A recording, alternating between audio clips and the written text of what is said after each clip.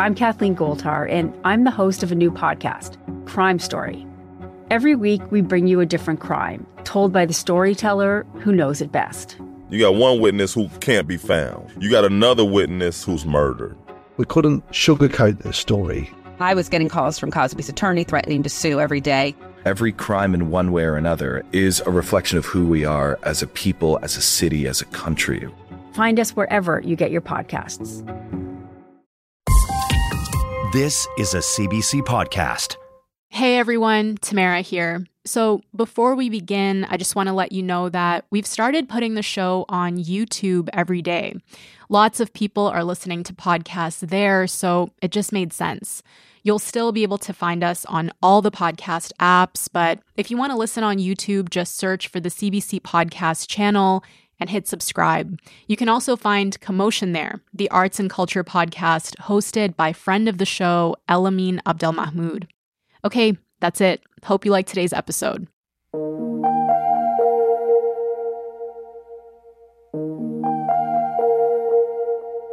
So, MDMA is seeing a bit of a rebranding. Most people know it as a party drug that makes you feel really happy. And it's never really disappeared from clubs, but it is illegal. And it was once demonized by anti-drug campaigners as a substance that eats holes in your brain. We're seeing the widespread abuse of MDMA, a drug called ecstasy. And they think it's harmless. They think it's a hug drug. And yet science-based examination suggests that this drug may have permanent impairment of neurochemical function of the brain. Never mind the possibility of dropping dead the first time you use it. But before it became popular at raves and festivals, it was used by therapists. And now it's having a bit of a full circle moment. Authorised psychiatrists are allowed to prescribe medicines containing the psychedelic substances psilocybin and MDMA for the treatment. Earlier this month, Australia became the first country in the world to declare MDMA a legal medicine. Psilocybin is accessible to people with treatment-resistant depression, while MDMA can be used for PTSD. It won't be cheap, though. In the US, any day now, a team of neuroscientists who are part of the Multidisciplinary Association of Psychedelic Studies could publish their findings on Phase 3 clinical trials for MDMA as treatment for PTSD, the last hurdle before FDA approval.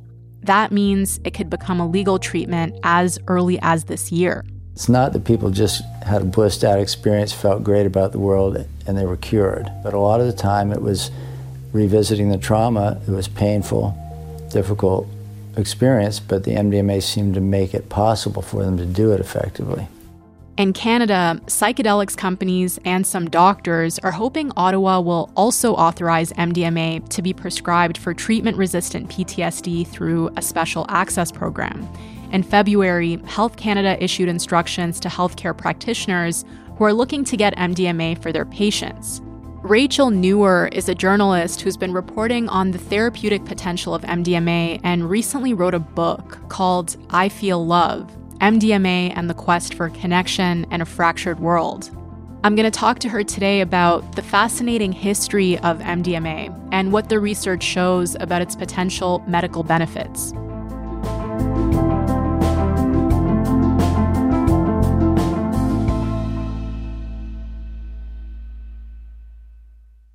Hi, Rachel. Welcome. Thank you so much for having me. So I was wondering if we could start by going back to the pandemic, which is a time none of us really want to talk about, but that's when this all started for you, right? We were all in lockdown and you were feeling disconnected. I think a lot of us were, and you decided to do some Molly. And what did that do for you? Oh, love it. We're just jumping right into it. Yep. Yes. World, I am a drug user. Well, yeah, I was here stuck in New York City during lockdown. This is like April 2020, the really height of uncertainty and anxiety. And my husband and I and a friend who was in our quarantine pod, decided to do some Molly. And normally when I do Molly, I do it in a club. It's just like a really great time. It makes me feel good.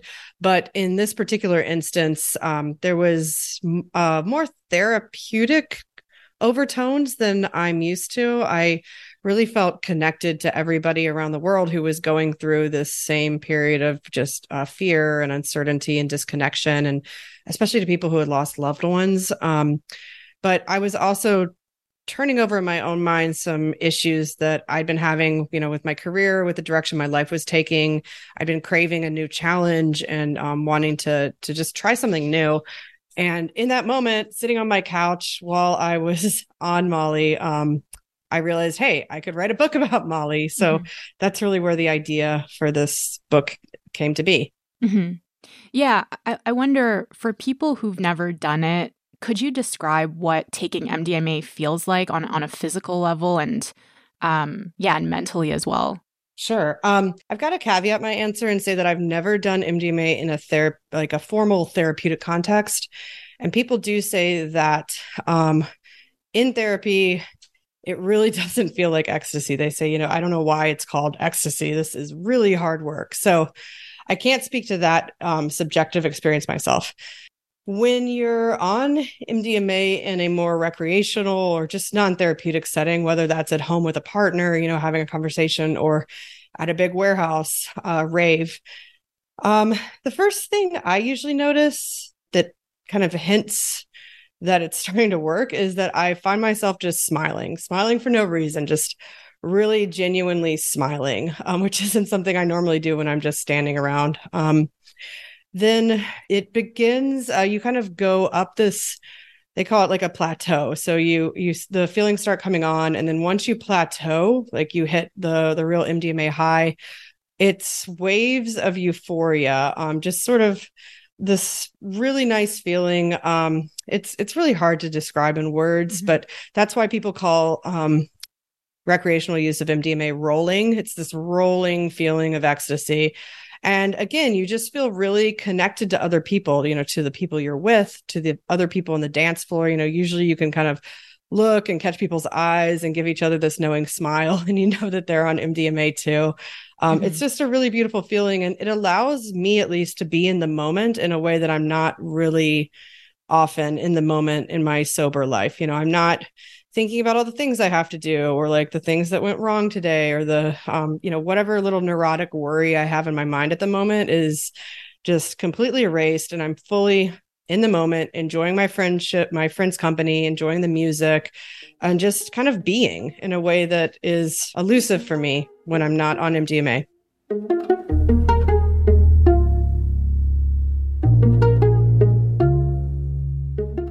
So MDMA, it's also known as ecstasy, which you mentioned, or the love drug. It's now known for making people feel all the things that you described, so present and euphoric and connected to other people. But its origin story is pretty interesting, right? It was created by a German pharmaceutical company that was trying to develop a blood clotting agent. Exactly. So I think a lot of people think of MDMA as ecstasy, parties, but the story really begins in 1912 when Merck, the German pharmaceutical company, filed a patent for MDMA. And as you mentioned, they weren't actually looking for MDMA. They were looking for a blood clotting agent, and MDMA was just a chemical intermediary on the way to get to that. We don't know actually if Merck discovered the psychoactive properties of MDMA. There's some hints that perhaps they did over the next few decades, but they're really guarded about people getting into their archives and poking around for answers like that, because I think they do want to, or have traditionally wanted to distance themselves from MDMA's psychoactive properties. And then there was a point in the 1970s where some therapists were giving MDMA to their patients in sessions, right? How did it make its way into therapists' offices? Yeah, great question. So again, we think of MDMA as this party drug, but once its first popularization wasn't among recreational users, it was among therapists and their patients. So MDMA was resynthesized in 1965 by a psychedelic chemist in the Bay Area named Alexander Shulgin. And he actually tried MDMA himself, and he compared it to a low-calorie martini because he was still fully in control of himself. He could have a chat with his wife, his friends, but it didn't cause hallucinations or things that you think of traditional psychedelics or classic psychedelics like LSD doing. But what Shulgin did notice about MDMA was it opened up what he described as a window. He just felt like he could communicate with his wife, for example, without any fear or judgment of himself, and put aside, whatever baggage they had from past issues, and just be really honest with her. And he thought that this would make MDMA a really exceptional tool for psychotherapy in the same way that LSD had previously been used for therapy in the 1950s before it was banned. So he introduced MDMA to a therapist friend of his named Leo Zeff, also in the Bay Area. And Leo tried it, was really, really impressed, and became sort of a Johnny Appleseed of MDMA in the therapeutic community, spreading it first to therapists in the Bay Area, then abroad to the US and Canada, and even to Europe. And MDMA became this really, really popular tool that therapists use as a sort of catalyst for enhancing whatever type of psychotherapy they were doing, whether it was couples counseling, whether it was treating trauma, or whether it was just helping people get to know themselves a little bit better. But the thing is, they were keeping all this really quiet because they knew that if the DEA here in the US caught wind of this, they would absolutely schedule MDMA, take it off the shelf so that therapists can't use it, so that research can't be done on it, just because this was the height of the war on drugs. And this is sort of like what the government did. Any new drug on the market, the knee-jerk reaction was to schedule it. So these therapists were using it kind of quietly, despite it also not being approved by the FDA. Exactly. Yeah. Some therapists did publish some research on it, but nobody was doing clinical trials on it or anything like that. Your point about not having the FDA approval, the DEA's main argument in that case was that MDMA can't have currently accepted medical use because it hasn't been approved by the FDA, which the judge was like, that's not a good argument. No. But again, they just did what they wanted and banned it. Yeah, and I want to come back to why the DEA cracked down on MDMA in just a second. But while these therapists were experimenting with MDMA as a treatment for their patients, in the late 1970s and early 80s, it also started making its way onto the club scene, right? How did that happen? Yeah, actually, that's a really great point you raised. So it's not like it was only being used by therapists at this time. I mean, for a few years it was, the late 70s, it was pretty much confined to the therapeutic community. But as one therapist who was working with it back in those days told me, it's a drug that makes you feel good. And any drug that makes you feel good, it's inevitably going to escape onto, the recreational scene. And that it did. Some people began manufacturing MDMA not to sell to therapists, but to sell to, club goers. And New York, San Francisco, and Dallas, Texas, of all places, emerged as sort of the center of MDMA club culture. At the time, MDMA was still, when it was spreading on the club scene, it was still legal, and it was really available everywhere, right? Like I was reading that there was a record store that sold it on the side and rang it up as accessories. It was being sold at spas, and there were spas that were offering MDMA massages. And yes. You could find it at clubs and bars. Yeah, exactly. I mean, it was legal, so you could sell it wherever. And the examples you cite all come from Dallas. There was a club at the time called the Start Club that had just opened. And on opening night, someone had flown down from New York with a bag of MDMA pills and was like, just hand these out. And it really made the Start Club this incredible center of Dallas nightlife, and also just sort of expanded the idea that people had of what a southern city could be, because you had people of all races, all genders, all backgrounds, partying together and like hugging it out on the dance floor in a way that you just normally wouldn't in, pretty conservative Texas. And MDMA spread all over town. Like you said, spas, pretty much all the clubs had it. You could buy it at the record store. It sounds like it was quite a scene. I wish I could travel back in time to see it for myself.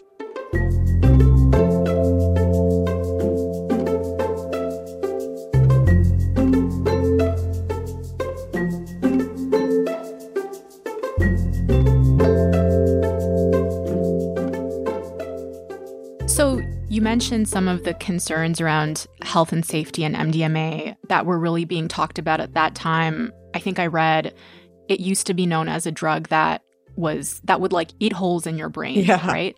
And this is still obviously a banned substance in both the US and Canada, except under limited circumstances, which we'll talk about in a bit. But what do we know at this point about the dangers of MDMA? Yeah. So in a therapeutic setting, you are taking a set amount of MDMA under guidance and you know what your drug is. So in therapy, as long as you're doing it in a legal sense, you are not going to face any serious negative side effects. There might be psychological difficulty, but that's related to your trauma, not so much the MDMA. You're not going to overdose or something like that. However, in a recreational setting, the problem is that you don't know what you're getting. You have to buy your drugs illegally because, again, MDMA is illegal. So you're buying it from whoever, maybe it's someone maybe it's not. But regardless, you don't know what is in that pill or that powder or those crystals that you bought. It could be laced with meth, for example. It could be laced with bath salts, synthetic cathinones. You also don't know the purity of what you're getting. So, you might get something that is like 60% pure and you're not feeling anything, so you take more, or you might get something that's 90% pure and then you accidentally take too much and overdose that way. So people have died from accidentally taking too much MDMA. People have also died from taking adulterated MDMA. If you do take let's say the correct dose of MDMA, and it is actually MDMA, the biggest risk is that you're going to overheat. This is mostly people who are, dancing for hours at a time, not taking breaks, not hydrating, and then they develop hyperthermia as a result. So if you look at MDMA-related deaths, overheating is the number one thing after, adulterated pills and accidentally taking too much. Yeah. Do we know much about the health effects of regular long-term use, recreational use of MDMA? Right. So I guess the question there is, does MDMA eat holes in your brain? Like Yes. Some of us were told in the 90s. Yeah, the answer is no. You're not going to develop holes in your brain. There is evidence that if you take MDMA at too high of doses, too frequently, we're talking about, it's subjective. Everybody's different. But, if you're taking MDMA once a week, for example, for an extended period of time, you can have some negative side effects like some memory problems. Some people report anxiety and depression developing. But there's also evidence that once people just cut back, stop taking MDMA so much, those problems go away. And any damage to their nerves that deal with serotonin, that's the main problem that occurs, seem to resolve. At least that's what studies in animals suggest. So, all in all, MDMA, like any drug, like any substances, can be risky based on how you use it, but it's really not that risky of a drug when you look at, the number of ER visits or the number of deaths that result compared to other substances, even legal substances like alcohol. I want to zoom out a little bit from just MDMA. In the last few years, we've heard the term psychedelic renaissance being thrown around quite a bit, maybe because of the research that's being done around the potential medical benefits of these drugs. But it also seems like culturally there's something happening outside of labs as well. There's more interest in psychedelics among the general public, it feels like. Would you agree with that? Yeah, 100%. I live in a little bubble. I'm in New York. A lot of my friends are drug users. So, I have a slanted view of like the general public in the US.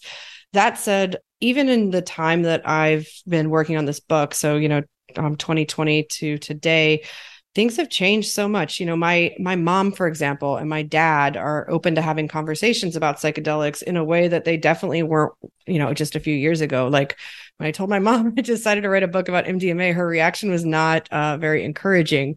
She was just kind of like, oh, and sort of shut down. Whereas now she seems really interested. She's asking all kind of questions. And I don't think that's just because, her daughter happened to write a book about MDMA. I think it's seeing, headlines, so many news stories about psychedelics that are mostly piggybacking on that science that's kind of come in as what seems like a sudden wave, but really these studies have been in the works for literally decades, trying to work through the bureaucracy and red tape of working with a strictly banned substance. So it's partly the science. I think also people are just really looking for answers and for help. You know, we're living in really tough times, like the climate change headlines and signs of that all around us are just, you can't ignore them anymore. Mm-hmm. The division politically, you know, in the US, for example, it's, you know, really, really shaking people up. Also, mental health, you know, mental health is at an all-time low, not just here in North America, but around the world. And people's faith in, you know, pharmaceuticals as a Band-Aid that's just going to, you know, make their depression go away or make their life suddenly magically better has waned. And people are looking for answers for things that are going to bring them relief for their mental suffering, but also ways that we can perhaps reevaluate what we're doing as a society, as a species, you know, to try to get back to maybe the things that matter a little bit more, like connecting with each other and, you know, feeling less lonely and just feeling more together.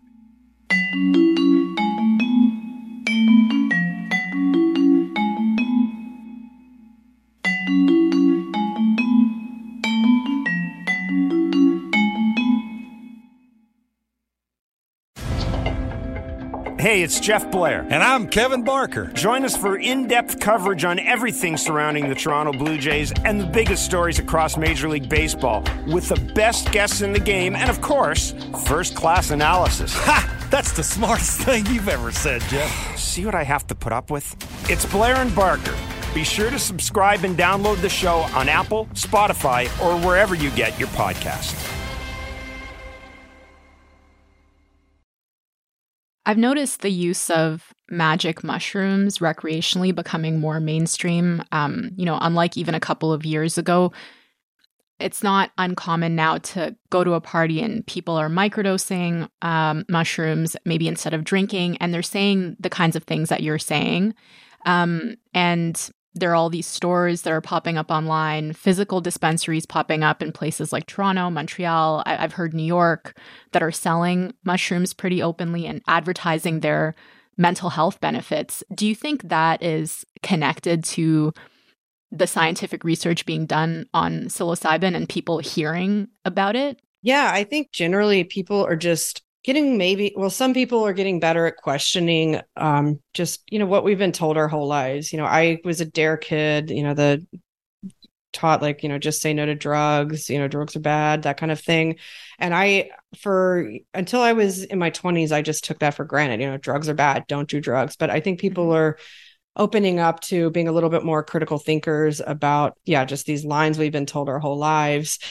And also, that relates back to alcohol. You know, I think people are becoming more aware of the toxic effects that alcohol has and looking for other solutions that don't involve just, you know, getting wasted.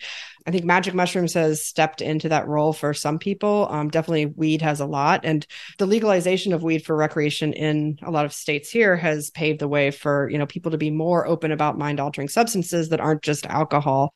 So just going back to MDMA then, we've gone from it being used in therapists' offices to becoming a party drug, to being banned, to kind of returning to its roots and reemerging as a possible therapeutic drug. And, you know, like we mentioned, it's still illegal in the US and Canada. But what does the research tell us about the potential benefits of MDMA in a clinical setting? So the research on MDMA-assisted therapy, just to clarify for listeners, this isn't being given MDMA and, you know, going home and taking it like traditional pharmaceutical. This is taking MDMA in the presence of a therapist and going through a guided therapy session on MDMA. So the therapy is really integral here. Otherwise, you would see people coming out of raves, you know, with their trauma miraculously healed, which usually just does not happen. You need that guiding hand of a therapist and also that intentional setting of your own mind to engage with your trauma or engage with whatever it is that you're hoping to deal with under your MDMA assisted therapy session. Mm-hmm. So the research is furthest along for MDMA assisted therapy for post-traumatic stress disorder, and it's really, really promising. There are indications from additional trials that MDMA assisted therapy could be useful for a whole host of things. So there's evidence that it really helps to treat social anxiety in autistic adults, for example. There's also evidence that it helps for substance use disorders, for alcoholism. And people are beginning trials now to test things like depression, obesity, a whole host of things that could potentially be helped with MDMA-assisted therapy. How does MDMA work in these settings, and why is it seen as effective? Like, what happens in the brain, if you could explain that? Yeah, this stuff is really fascinating. And the science on the mechanism of how MDMA-assisted therapy actually works is pretty new. It hasn't been replicated by other labs besides the one that discovered it, which is really the gold standard for science. So we need those replicated results. We need more testing. But those caveats out of the way, neuroscientists are super excited about these findings and think that they really could finally explain what is happening in MDMA-assisted therapy and just psychedelic-assisted therapy writ large. So there's a lab at Johns Hopkins run by a researcher named Gul-Do Lin, and she's found that what happens under this therapeutic setting with MDMA is that the drug reopens what's called a critical period.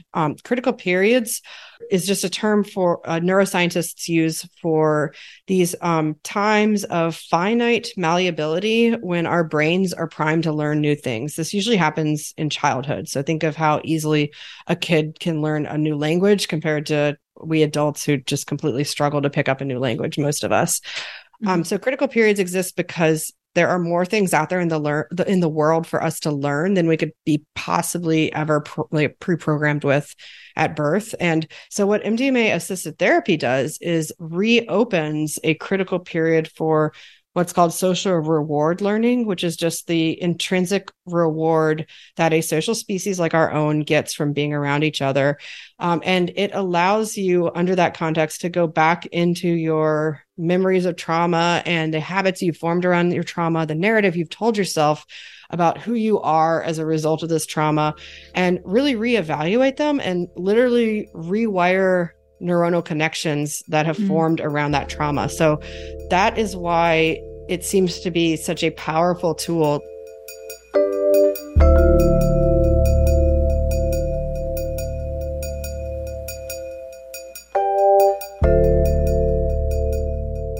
So we should mention that there have been some questions around the strength of the research, about the size of the trials, which some say are too small, as well as the way placebos are used, because it's easy for participants to know whether or not they've received the drug.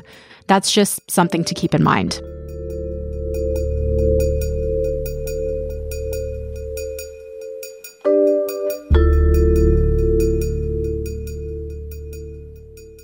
And there are a lot of examples in the book of people whose lives have been changed by these treatments. I wonder if you can just maybe highlight one for us that really stuck with you. Maybe the most succinct story is that of a gentleman in the UK named Dave. And Dave actually wasn't participating in the PTSD trials. He was participating in the trials for alcoholism. But like many people who have substance use disorders, his was driven by underlying trauma. So Dave had suffered from really crippling panic attacks since he was a late teen. It could be just the most mundane trigger that would just send him into an absolute panic. And over the years, he found that the only thing that could control this panic was alcohol. So he would just have a bottle of vodka with him at all times and, reach for it and start chugging. And that over the years formed into a habit. He was drinking all day. It was disrupting his family life. He went into rehab for a while, and he was trying also all kinds of treatments for this. He was seeing, like he said, every therapist basically across the UK, and none of them could really bring him lasting relief.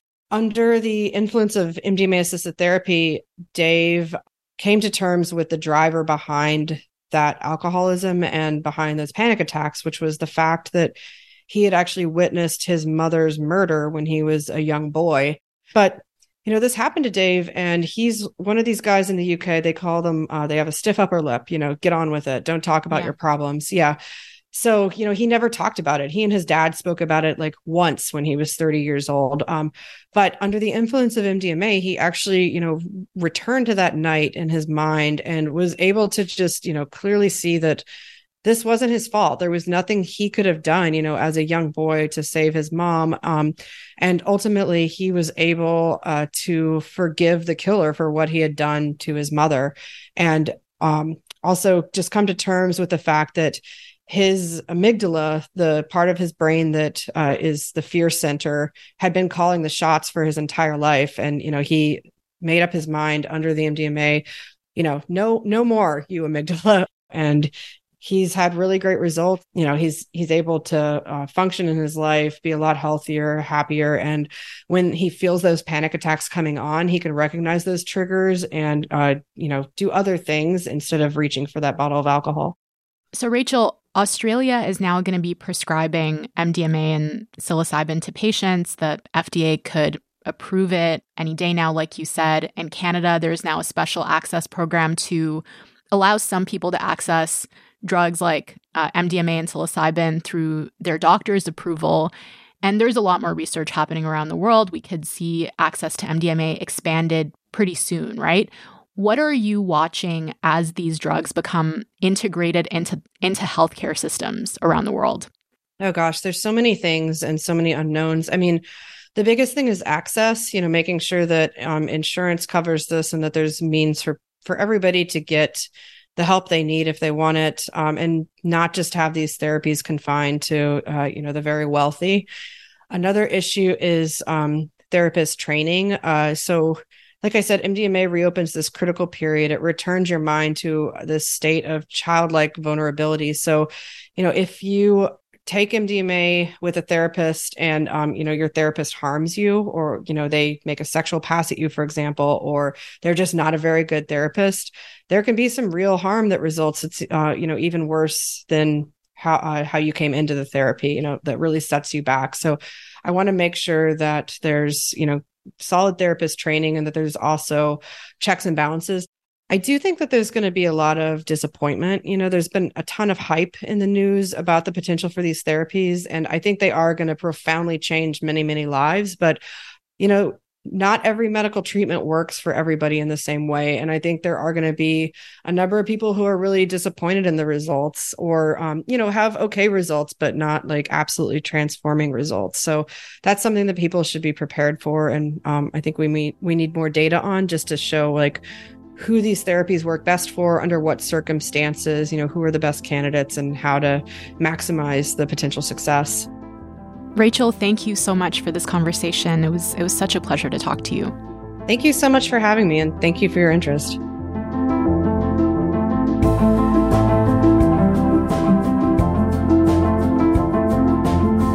All right, that's all for today. I'm Tamara Kandaker. Thank you so much for listening, and I will talk to you tomorrow.